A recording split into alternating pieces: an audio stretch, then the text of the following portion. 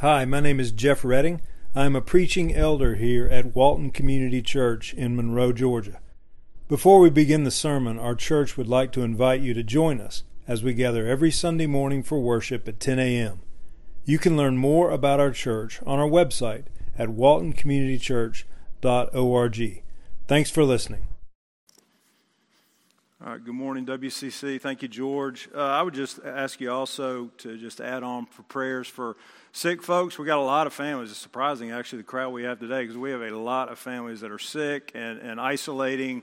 So just be in prayer for them. I know we got folks traveling as well. If you have your Bibles, turn with me to Luke chapter 20. Luke chapter 20.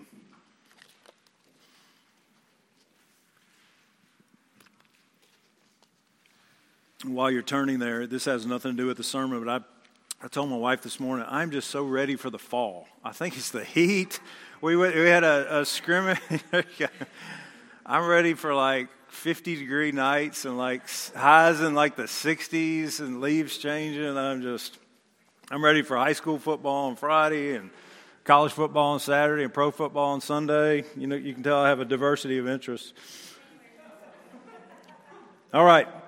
So Luke 20, actually, I started a sermon series on the parables of Jesus from the Gospel of Luke back in the summer. We were meeting outside. And today is going to be the last sermon in that series. So this is the last parable of Jesus from the Gospel of Luke. And today we're going to look at the parable of the wicked tenants. I did want to give credit where credit is due to two pastors who have helped me a lot with this. Ken Bailey, I've talked about him before, and also got him Robert Rayburn. They've helped me understand the parable a lot better. Before we look at the parable, I do want to give some context about what's happening at this moment. This is the final week before Jesus was crucified. So when I preached last, we looked at the parable of the 10 minas in Luke chapter 19. Immediately after that, Jesus entered into Jerusalem on Palm Sunday. Remember that, where they said to him, "Blessed is the King who comes in the name of the Lord." And then after that, Jesus goes into the temple with his disciples, and he cleared the temple area because he told them, he said, "It is written, my house shall be a house of prayer, but you have made it a den of robbers." It had become just this marketplace with haggling and cheating and conniving, and Jesus was very angry, and he went at the merchants with whips, and he and his disciples just shut down the temple area for a period of time. And so the Pharisees and the Jewish leaders were not happy with Jesus. They were very angry with Jesus. And in the first part of Luke chapter 20, they go after Jesus and they ask him, they said, "Tell us by what authority you do these things." Okay? So this is a context of what is happening when Jesus tells this parable. It's only a few days before he is going to be crucified. And what he is going to do in this parable is give the Jewish leaders and the Jewish people a stern warning and a prophecy concerning them. He was going to bring a prophecy about God's judgment. And one of the things you'll notice if you go through the Gospels is that as Jesus gets closer and closer to the cross, his parables, his teachings become more and more serious and more stern. And a lot of them are warnings. A lot of them are warnings about God's judgment. Before we get to the parable, I want you to see one thing about how Jesus' hearers would have understood this parable. And the main thing I want you to see, the parable is about a vineyard, and the main thing I want you to see is that these people would have understood that when there's talk of a vineyard, that was referring to Israel. Okay, this is from Isaiah 5. You don't need to turn there, but let me just read you some portions from Isaiah 5. And so Jesus' audience would have understood when he's talking about a vineyard, he's talking about Israel. So this is Isaiah 5. It says, "Let me sing for my beloved my love song concerning his vineyard." That's Israel. "My beloved has a vineyard on a very fertile hill." It's talking about God. "God dug it and cleared it of stones and planted it with choice vines." So he planted Israel. He planted the people of Israel. It said he built a watchtower in the midst of it. He hewed out a wine vat in it, and he looked for it to yield grapes. So he planted Israel with the expectation that it would yield fruit, that Israel would yield the fruit of righteousness, of holiness, of trust in God. So it yielded that fruit. But it said, but it yielded not good grapes, it yielded wild grapes. It yielded, you could say, sour grapes. Or if you've ever bitten into fruit that's just disgusting. That's what God is saying about the fruit of Israel. Okay? So then in Isaiah 5, he says what he's going to do. And he's going to bring judgment on Israel. This is a warning. This is Isaiah 5:5. He says, "Now I will tell you what I will do to my vineyard.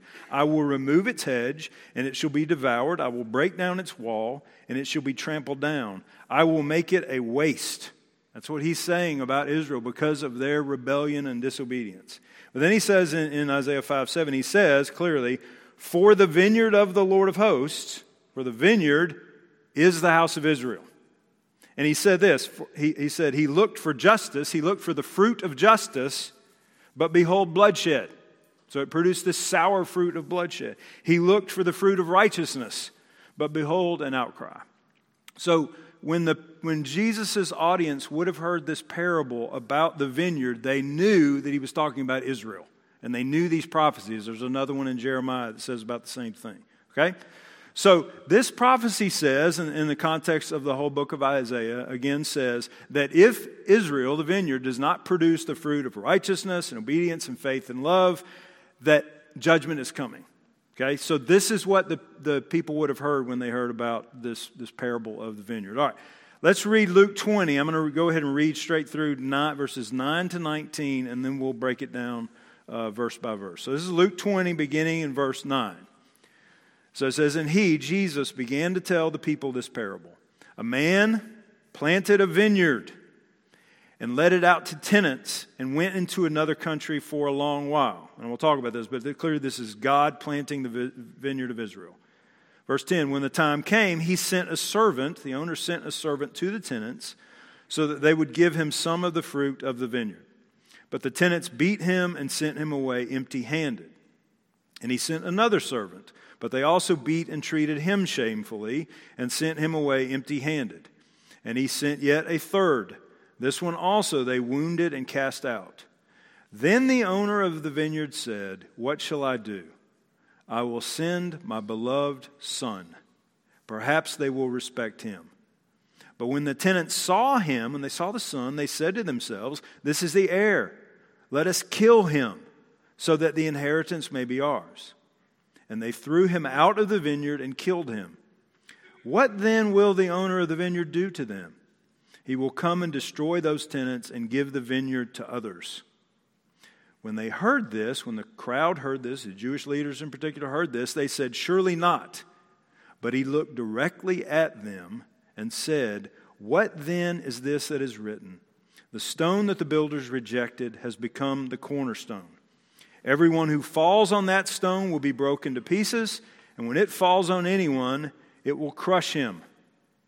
And then verse 19, we see the leaders understood what Jesus was saying. Verse 19, it says, "The scribes and the chief priests sought to lay hands on Jesus at that very hour." They sought to arrest him and kill him, for they perceived that he had told this parable against them, but they feared the people.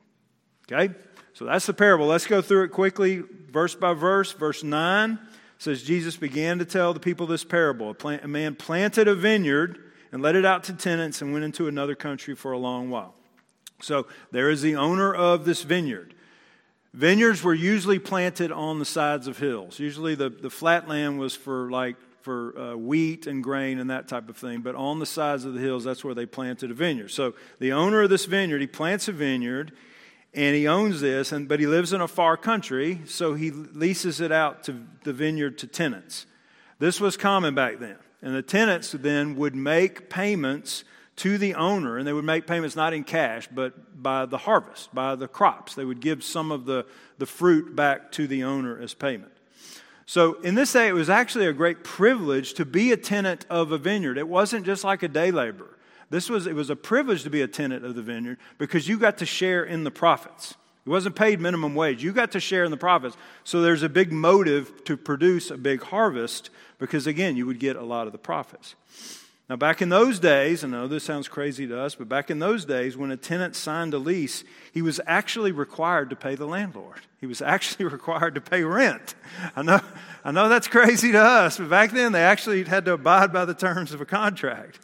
So that was what they would expect when they heard this, all right? So in the parable, remember, the vineyard is Israel.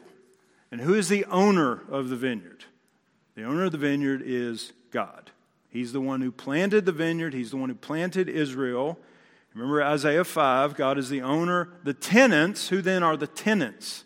Who's the ones that are taking care of the vineyard of Israel? Who are the ones who are responsible for fruit being produced in the vineyard of Israel?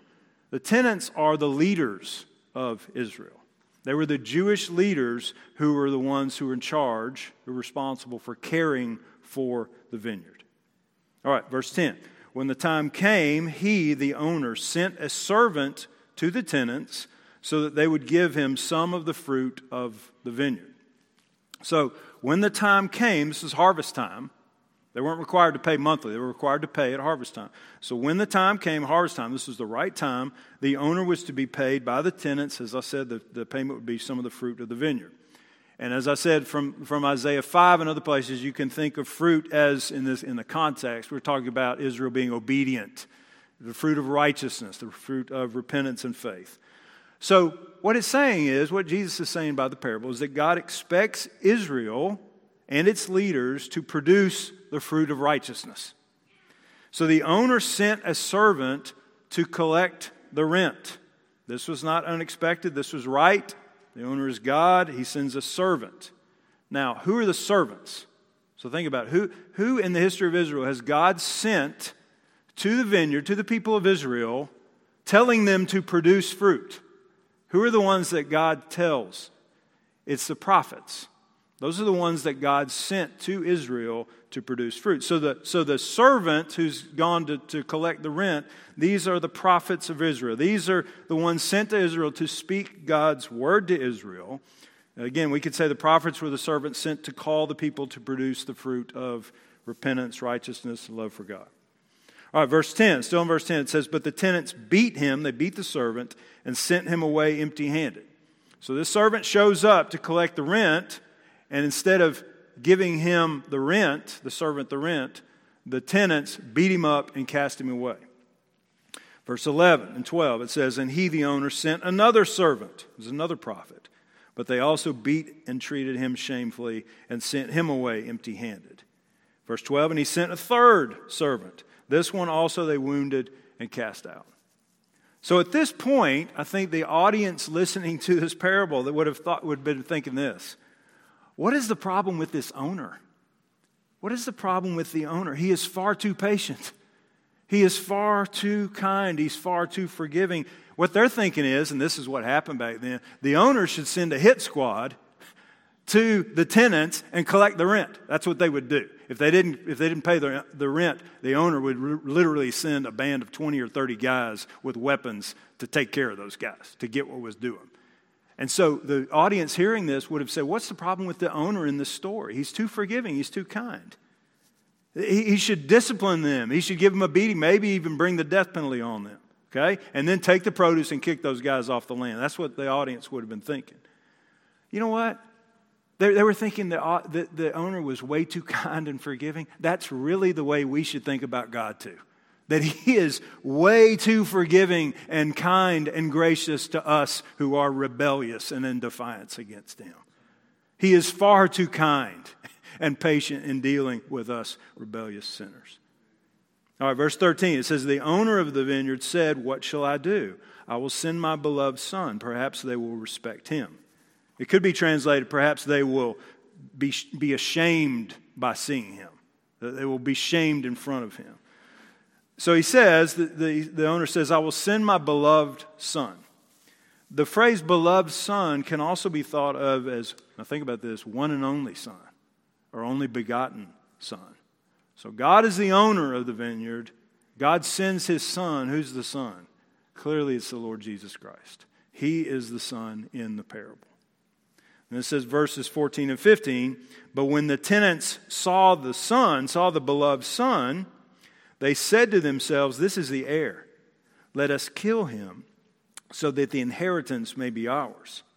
And they threw him out of the vineyard and killed him." Remember, the vineyard represents Israel. So Jesus is teaching in the parable. Remember, this is just a few days before he is crucified. Jesus is teaching in the parable that the Jewish leaders, he's prophesying that they were going to kill the beloved Son, the Son of God. They were going to kill Jesus so that they could be in charge of the vineyard of Israel.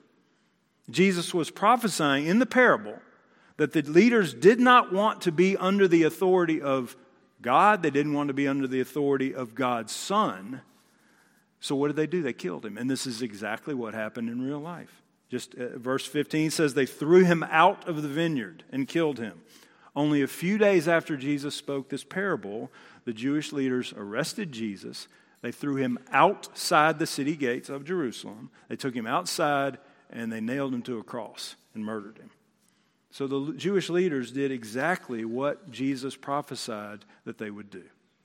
Now, the Jewish leaders had a history of abusing God's prophets. When God sent his prophets, just like in this parable, when God sent his prophets, the Jewish leaders and the Jewish people almost always refused to listen to the prophets. And they not only refused to listen, many times they even killed the prophets. You can read about this in the book of Hebrews. You can see it in Isaiah and Jeremiah. These prophets sent by God to the people, and they don't listen, and many times they abuse and kill the servants. And that's exactly what they did with Jesus. Same thing. There's a history of Israel. When I first became a Christian, I thought that Israel was like this wonderful nation and these godly people. And then you read through it and you're like, there's hardly any time where there's actually any righteousness in the nation. It's just a constant rebellion and defiance against God. And then verses 16 to 18, Jesus gives a warning to the Jewish leaders about what God will do to them after they kill the Son of God. So in the parable, Jesus says this about the owner of the vineyard, God. Verse 16, it says, he will come and destroy those tenants and give the vineyard to others. And then when they heard this, the audience heard this, they said, surely not. But he looked directly at them and said, what then is this that is written? The stone that the builders rejected has become the cornerstone. Everyone who falls on that stone will be broken to pieces, and when it falls on anyone, it will crush him. So Jesus is prophesying that after the Jewish leaders kill him, then God will bring judgment on the Jewish leaders. Jesus is prophesying that through the parable. He says they will give the vineyard, God will give the vineyard to others. Who he's talking about the others? It's the Gentiles. He's saying that God will take away the vineyard, the kingdom, and take away from the Jewish leaders and give it to the Gentiles. And after 40 years after Jesus was crucified, within a generation, Jesus said that. He said, this generation will not take place until all these things take place. This generation will not pass away until all these things take place. In the year 70 AD, God used Rome to utterly destroy Jerusalem. He destroyed Jerusalem. In my view, I think the church has minimized the importance of 70 AD and the destruction of Jerusalem. And that happened immediately within a generation after Jesus was crucified. That's what Jesus prophesies here. Because when God destroyed Jerusalem, think about this, the sacrificial system ended. There is no sacrificial system in Judaism today. It ended. The Jewish temple was destroyed. There's no priesthood. They have rabbis, but there's no priesthood. The entire Old Testament system was abolished. It happened immediately as Jesus said it would, and it happened within a generation as he said it would. Like I said, I just think we underappreciate the importance of the destruction of Jerusalem. So in other words, God took away the vineyard from the Jewish leaders, and he gave the vineyard to others, to Gentiles. And that's the way it is today. God's people throughout the world, there are plenty of Jewish people who worship Jesus. But the vast majority of people who worship the Lord are Gentiles. And that's exactly what Jesus prophesied here. Verse 17 is a quote actually from Psalm 118, verse 22. It says, the stone that the builders rejected has become the cornerstone. So the prophecy said that the Jewish leaders, the builders, would reject the cornerstone. What does that mean, reject the cornerstone? Well, in those days when they built a building out of stone, they would find a stone that was perfectly level on the bottom and perfectly level on the top, and also it had perfect right angles. And so what they did, they put the cornerstone down, and then when it has these right angles, the cornerstone determines the shape of the building. If the cornerstone is off, then the entire building's off. But the cornerstone they found had its perfectly right angle, and then the entire building is based off the cornerstone.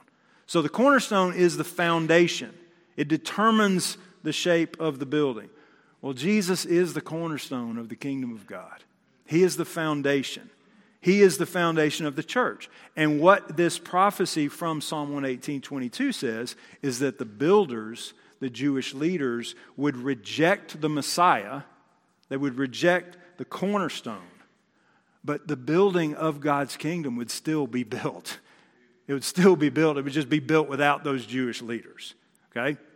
So that's exactly what Jesus prophesies. He explains it to them, and it is fulfilled. Verse 18 says, everyone who falls on that stone will be broken to pieces, and when it falls on anyone, it will crush him. So the stone, again, is the Messiah, and anyone who falls on or trips over that stone. This is a warning of judgment. That what Jesus is saying is that the Messiah, Jesus, who's the cornerstone, if anyone was tripped up by him, tripped up by his teaching, by his message, then they would be under judgment. They would be broken into pieces. And if the Messiah, the cornerstone, fell on anyone in judgment, destruction was coming. Either way, destruction was coming, right? For those who do not bow the knee to the Messiah, the cornerstone. So the picture is this. The rabbis had a little saying. If you imagine a little fragile clay pot. You ever seen a little fragile clay pot? They had this saying talking about the stone. It said, if the pot falls on the stone, imagine a big cornerstone. If a pot falls on the stone, woe to the pot. And if the stone falls on the pot, woe to the pot. In other words, it doesn't matter what falls on what, the pot is going to be broken. And that's what Jesus is saying with this prophecy. Destruction is coming. Listen, if you try to fight the Messiah, if you try to go war against Jesus, the cornerstone, you're doomed. You're doomed. Destruction's coming. And that's exactly what Jesus says here. And then verse 19, as I said, the scribes and the chief priests sought to lay hands on him at that very hour, for they perceived that he had told this parable against them. So they wanted to arrest Jesus, but they didn't do it at that time. Because they feared the people. But they did it exactly when Jesus wanted it to be done. Exactly. It fulfilled everything. So the Jewish leaders knew that this parable was a warning to them. And the saddest part to me is, and we see this in our own day, this warning is given. Instead of repenting, what is their response? It's anger. They want to kill him. That's the response. Just like their forefathers had killed the prophets. They didn't want to hear Jesus' warning about God's coming judgment on them. All right, so that's the parable. Now for the rest of our time, I want to look back at a couple of verses. I want us to think a lot about these. Look back at verses 14 and 15. It says, but when the tenants saw the son of the owner, they said to themselves, this is the heir, let us kill him so that the inheritance may be ours. And they threw him out of the vineyard and killed him. I want us to think about these verses quite a bit. Because in the parable, the tenants wanted to kill the beloved son. Why? So that they could be in charge of the vineyard. So that they would not have to be under anyone else's authority, including the owner or the son of the owner. They wanted to be the owners of the vineyard, not God. They wanted to be in charge. And they were willing, in effect, to kill God, to kill God's son, so that they could run the vineyard. What is Jesus telling us in this? He's not just talking to Jewish leaders. He's talking to us as well. Jesus is describing the unbelieving mind. He's describing what people think about God if they're not under the conviction of the Holy Spirit, if they haven't been born again. Jesus is saying, it's true about all of us in our natural condition, that we want to be in charge, not God. We don't want to be under God's authority. We want to own the vineyard of our lives. And we want God to get out of the way, to mind his own business, and to leave us alone. That's exactly what happened in the parable. And you know what? We'd kill him if we could. Now that sounds harsh, and many of us say, I don't think like that, but it's really true. This is the motive of the unbelieving mind. We want to get rid of God. We want to get rid of his son. Sometimes you hear people talk about man's quest for God. You know, you'll hear university professors talk about there's this universal quest for God. That is absolutely ridiculous. As Romans 3:11 says, there is no one who seeks God. There's no one who, what I mean by that, there's no one who seeks the true God. In our natural condition, no one seeks after the true God. Unless the Holy Spirit works in a person's heart, no one seeks after the true God. And that's what Jesus is saying about the men in the vineyard. They killed God's Son, and they would kill God the Father too, if they could, just so they could own the vineyard. People do not seek after the true God. They'd rather kill him. There is no quest for the true God. The various religions of the world, the philosophies of the world, they're not ways of searching after the true God. The various religions and philosophies are a way to escape from God. And so what do people do? They make up fake gods and they make up false philosophies so that they can be in control, so that they can run the vineyard. Even people, and this is a sad part too, even people who call themselves Christians, when you begin to drill down deep into their lives, you find that they have the similar thought. That really what they often believe in is some form of deism. Yeah, there may be some God out there, but I can pretty much run my own life. I can run the vineyard of my own life. And I want God to stay away and mind his own business most of the time. They think that way. Many church folks are like this. There's a sociologist named Christian Smith, and he's described it as this way, as moralistic, therapeutic deism. It's moralistic, so that there's a system of right and wrong. It's not really an absolute right and wrong. It's mostly about being nice. But these people think that there is a right and wrong. It's mostly about being nice, and they think this. They think that most people generally are good, contrary to what the Bible teaches. They think that most people are good, and pretty much everybody's going to heaven except for really bad people like Hitler. Okay, so it's moralistic in that way. It's also therapeutic. Again, the whole point is they want to run the vineyard of their own lives. They don't want to be under someone else's authority. And this view is therapeutic. The main point for these people of religion, of going to church, is therapy. It's about helping me be a healthier person. Believing in God, going to church. It's not centered on God and his glory. No, it's on my well-being. It's about self-care. It's about therapy for me. That's what it's about. So it's moralistic. It's therapeutic. It's also deistic. What I mean by that is, yeah, God may be there, but it's not like God is really active in the world. Pretty much God stays out of my life. Unless I need him, unless I'm in a bind, and then I call on him and I expect him to help me out. I expect him to grant me my wish, right? That is often the view, and again, of many people, even in the church. And in that system, it's all about me running the vineyard of my life. Occasionally, God can serve me, but I'm not here to serve God. I'm not just a servant in God's vineyard. No, I am in charge of the vineyard. I'm not here to produce the fruit of righteousness and love for him for his glory. I'm not serving God in his vineyard. No, I'm in charge. That's the way most people in the world think. And it's true whether the person is religious or secular. People will believe, in fact, one of the common ways to do this is people will believe that there's no God at all. And then if that's the case, then I can run the vineyard all by myself. Or they'll believe that God is just an impersonal force. Karma. Or New Age believe in some impersonal power. If he's impersonal, then I can just tap into that, right? I can tap into that force.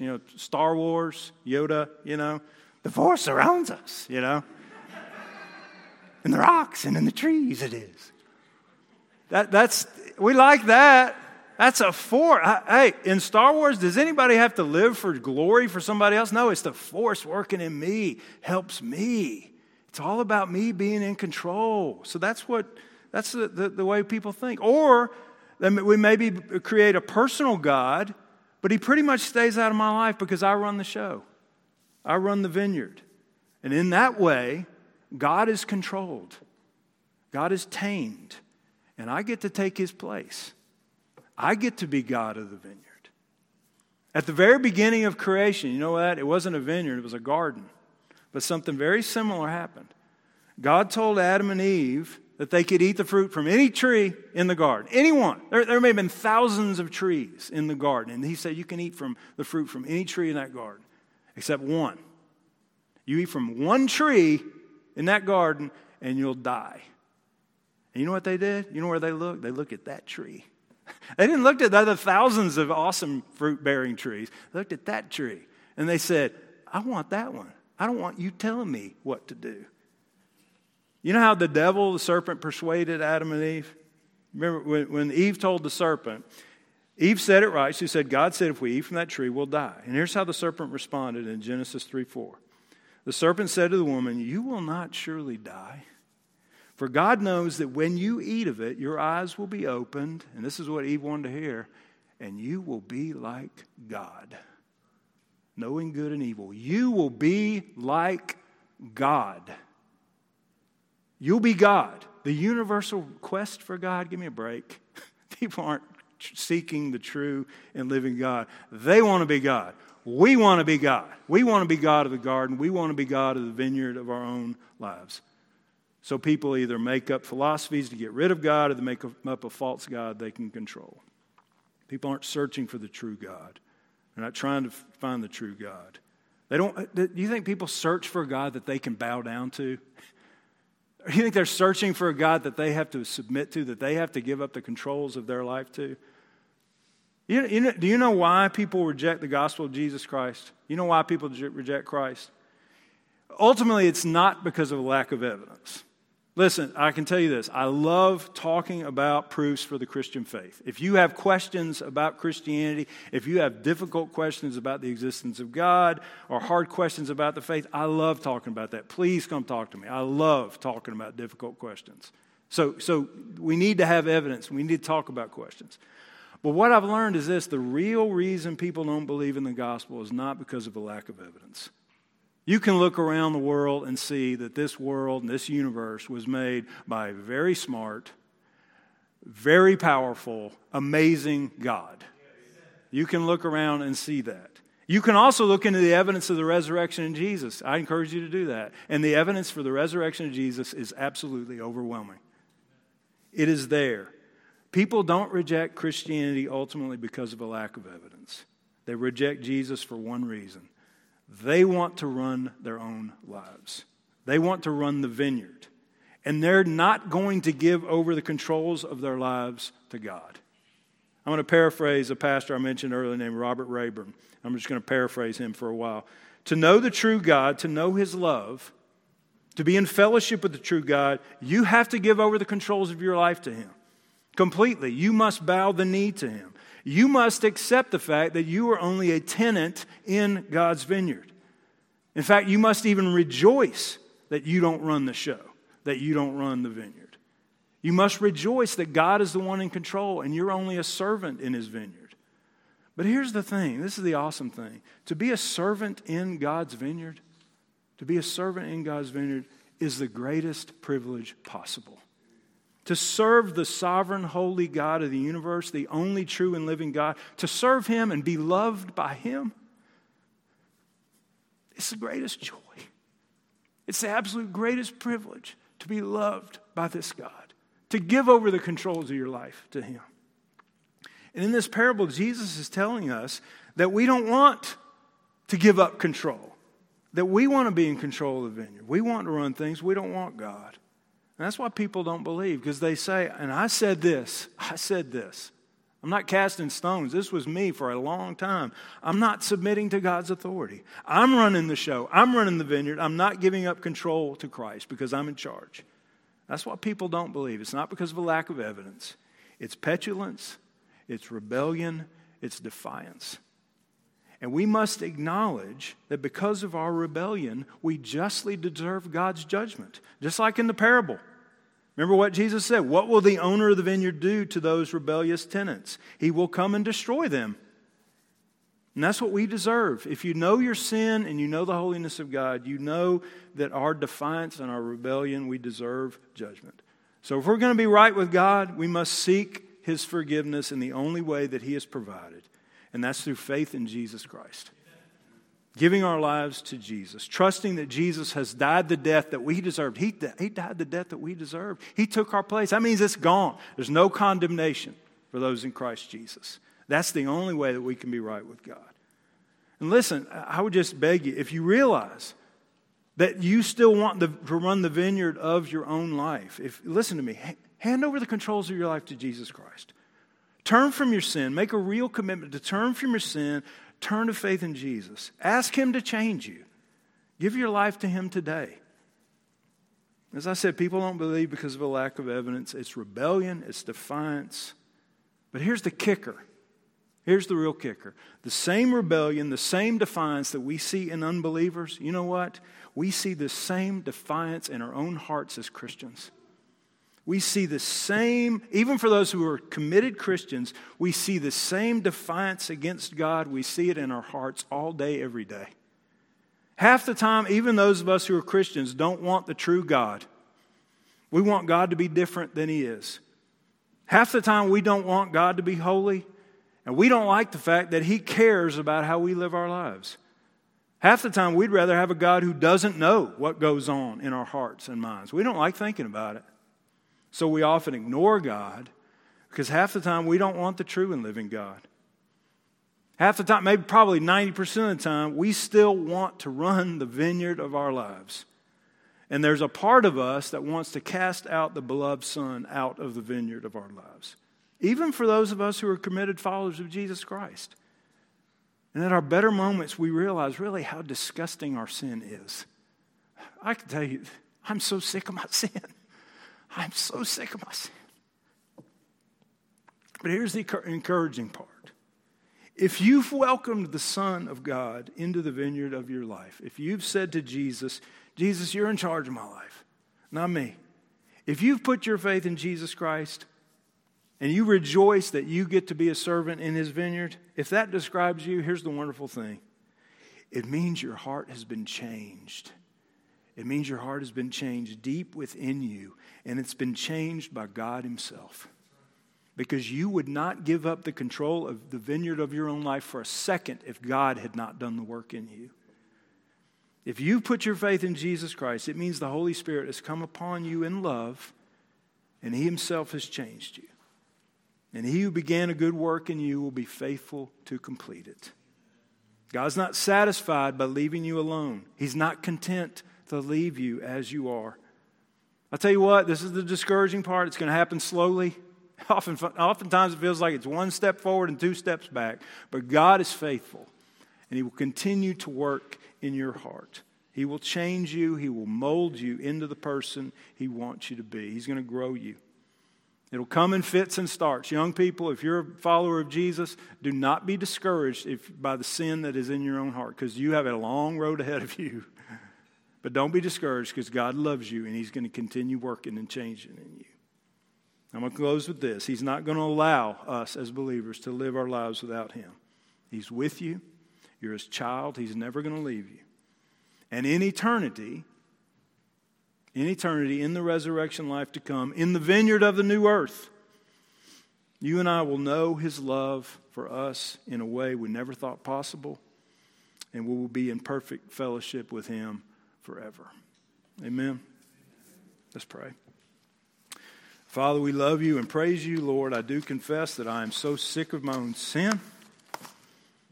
I'm so sick of my own defiance and rebellion.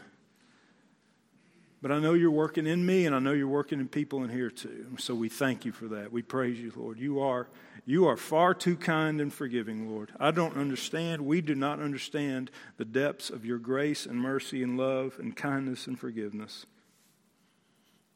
But thank You, Lord, that You have worked in our hearts. And God, for people who have not bowed the knee to Jesus, who have not given up control of the vineyard of their own lives, I just beg You that You'd work in their hearts, and that they would see how glorious and beautiful and kind and loving You are. And they would not remain stuck in their own rebellion and defiance. So, Lord, we love You. Jesus, thank You that You are the Lamb of God who takes away the sin of the world. Thank You that You were cast out of the vineyard and killed, Lord. Because in that dying, You died in our place, in the place of Your people. And You received in Yourself all the judgment that we deserved. You didn't deserve it. We deserved it. And yet You took it upon Yourself. And so it's gone. There's no judgment. There's no condemnation hanging over Your people anymore. It's only love and grace. So help us to rejoice in that. God, we do pray for change in our lives. Work in our hearts. Thank You that You don't leave us. Thank You that You are going to continue working in us. So we praise You, Lord.